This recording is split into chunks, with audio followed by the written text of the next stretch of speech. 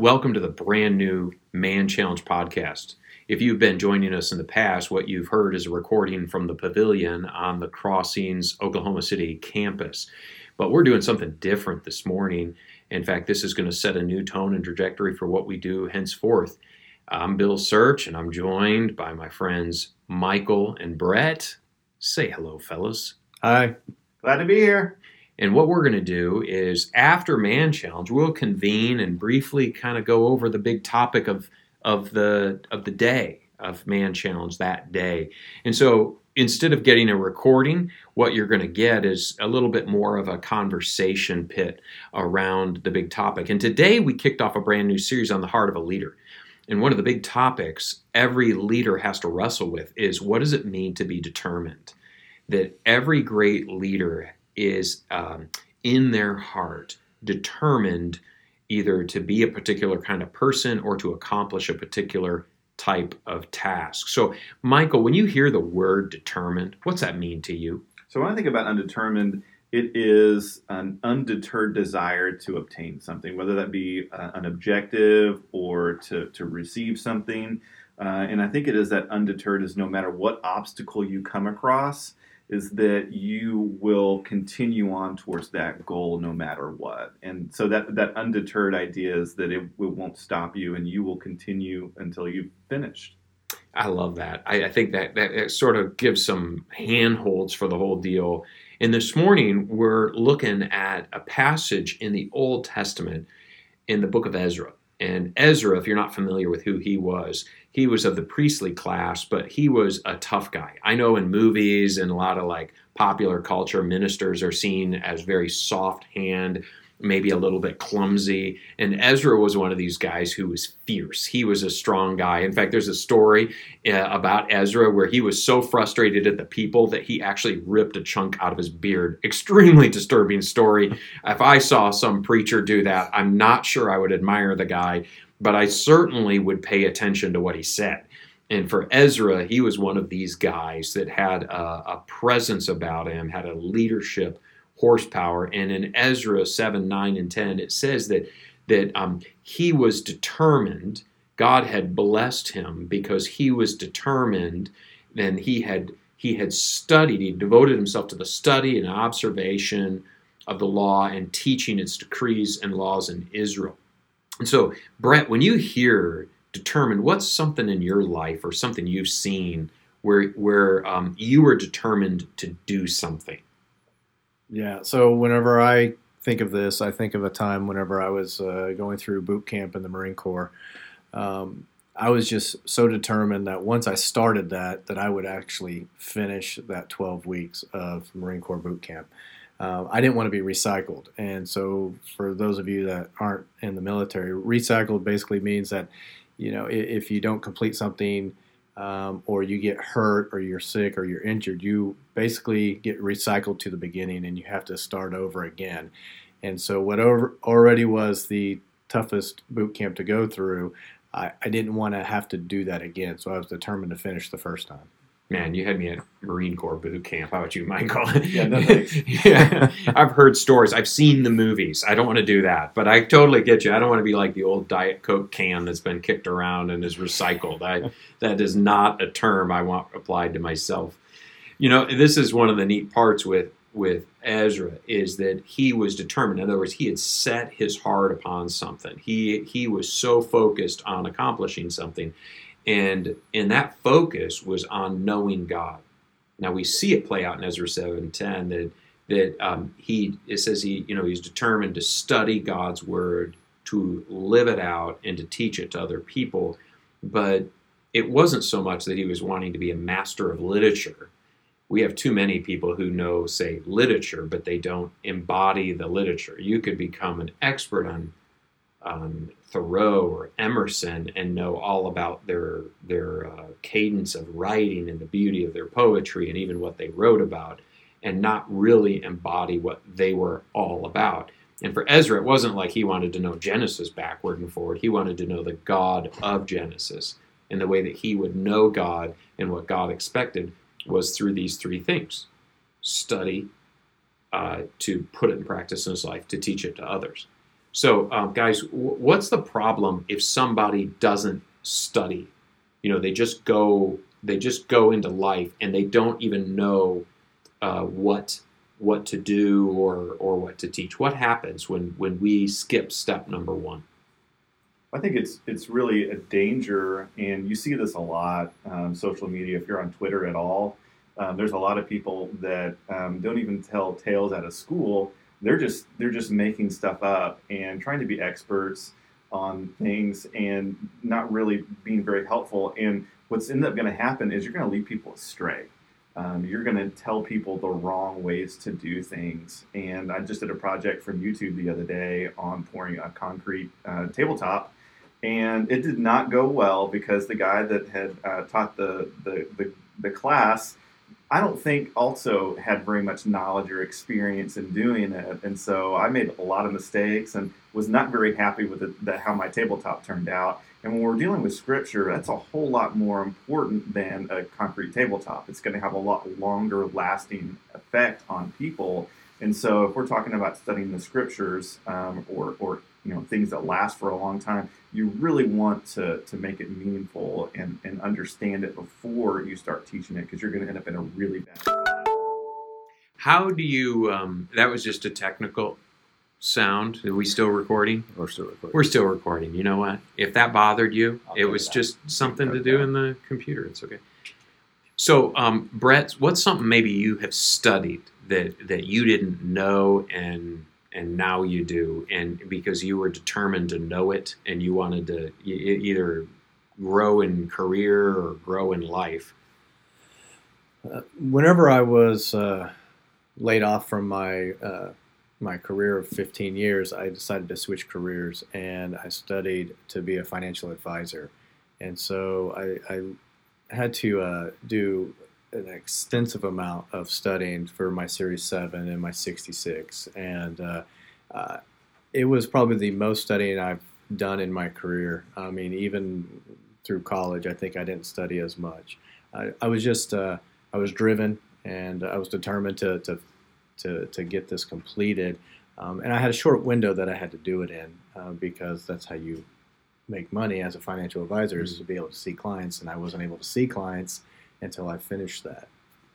So what would have happened if you became a financial or tried to be a financial advisor without studying it? I would not have a good clientele. I would sound like I didn't know what I was talking about. Because you wouldn't, right? How about this? Would you trust a financial? Let's shift gears here. Would you trust a financial advisor who is bankrupt, who was living beyond their means? Oh, absolutely not. How come? They weren't practicing what they're preaching. Yeah, right. It's the short. That is what's so striking about Ezra, is it wasn't just that he studied, because I think all of us know somebody who may be an area expert on financial advising, on maybe the Bible, on business management, on conflict resolution. They're experts on these various subjects, but when it comes to their own life, absolute train wreck. So with that, how do you put this stuff into play in your life? And let's shift back to the spiritual idea here, that for Ezra, he was studying up on who God was, what God expected, and then he was putting it into his life. How do we best do that? How do we put this stuff into play in our lives, what we're learning? I think a lot of it's self-reflection, and that's a piece that I don't do for myself very well. And I'm going to advocate for journaling. And so, you can read, and I was talking with some buddies that a lot of the time it's really easy to read to check that thing off the list, to say, okay, God, I did that, so now you have to bless me with something else. And it's almost a barter. And whenever you do that, you're going to get nothing out of it. And so for me, my personal practice is I get so much more out of it, number one, if I pray before I read God's Word. And ask the Holy Spirit to come and be with me which He's always with us, but to be with me as I read the Word, to reveal the truth to me. And then once you're finished reading, you have to have a period of self-reflection. If you read something, it's going to go in one eye and out the ear. I don't know, in one ear or out the other. I like your mixed metaphor. So I was just picturing that going through your head, but I like it. And so it's just going to leak out. And so you really have to have that self-reflection, which is why journaling can be very, very helpful for people like myself that aren't very self-reflective. And if you read something and it's not moved you inside at all to have any kind of brainwave to think about how this relates to me, then you've basically just wasted your time. And so if you can have some sort of self-reflection of what does this mean, because I believe that the Word of God is as relevant as it was when it was written and today, both places. And so we really have to have that self-reflective piece. And so that's just a general cadence for me, is that I pray before I read, and I think, what does this actually mean for me? What things that I can get out of it? And this is kind of interesting too, when I'm in my best place. I always think about if somebody asks me what God's teaching me right now, or what did I learn from this scripture this morning, I should be able to have an answer for that. Now, I'm not teaching that to very many people, but it might even be just a question for you is if you're having a hard time self-reflecting, is like, what would I tell someone from what I read this morning about what God had revealed to me? Or tonight, or whenever you do your study. And so it's a good practice to be able to not let that leak out, to make it really, really beneficial, and it kind of put some of those things that Ezra did into play on your own personal time in God's Word. I love that. You don't have to be an expert in order to pray. Say, God reveals something to me. You don't have to be an expert to read, and you don't have to be an expert to reflect on what you just read and how it applies to your life, and then in the difference it's going to make in your life. I appreciate that, because none of that requires advanced collegiate degrees in Hebrew or Latin or Greek or whatever. Right. Brett, would there be anything you'd add in that, in this study? No, absolutely not. I agree with Michael. How about that, taking that next, and either of you guys feel comfortable answering this, taking that next leap? So now I'm in the mode, I'm thinking this through, how I can pass this on. How does that play out in your lives, or in your families, and maybe in your small groups, or just your general community? Where has that worked its way out in your life, where you have studied, you put it into practice in your life, and now you're ready to pass that on? That's a good question. I think about it doesn't have to be any kind of formal passing on. It could be just organically. The way you live, and the way maybe your children are seeing you live your life, or how you or colleagues at work. I remember a quick story. I remember a couple of years back, I was laid off, and a couple of years later, a guy I used to work with, just out of the blue, called me and just said, hey, are you doing okay? Do you need a job? Have you landed on your feet? And he goes, I've always loved your spirit in the office, and I could see Christ working through you in the office, maybe when you didn't even know it was. And so I just, through your actions, people can see that. So. I love that, what you say, organic. Organic. Because sometimes we think, well, I'm not a teacher. And there are very few teachers out there. And we don't need official teachers everywhere, but we all teach in our life. Three of us around this table, we're all dads. We're teaching for the good or bad. We're teaching our kids constantly. Our kids are learning how we treat our wives. We're setting a tone for the young men in our lives, how a man is to treat a woman, how we treat our wives, the respect we show for her, the love we express to her. Our boys are seeing that, but also our girls are seeing what to expect a man. My girls' expectations of masculinity are from me. I've set that tone, the good and the bad. I'm not a perfect man, so I'm not gonna pretend for a minute here that all the lessons they've learned. Some of the lessons they've learned are the mistakes I've made, right. and then the confession and the repentance that comes along with that. So I certainly don't want to give the false impression that we all have to be perfect. That's what our culture says now, is you have to be a perfect human being, and none of us are. And it's one of the great messages of the gospel. So, capping this, Ezra had a determination in his soul. He had set his heart to know God, and he knew God through study of God's Word, through applying it to his everyday life, and to passing this on to other people. Do you have just a last nugget that you'd pass on to the guys listening? A word of encouragement, challenge that you might share with them as they're thinking through, how do I put this into my life? What suggestion would you offer them? I still like that idea of the organic passing on. And as you guys will spend more and more time around God's scriptures, they'll come to your mind in conversation. They'll come to your mind as you kind of hear someone else's story. You'll hear a parallel of a scripture or a story in scripture or some sort of thing. And the more you read it, the more that those will come up.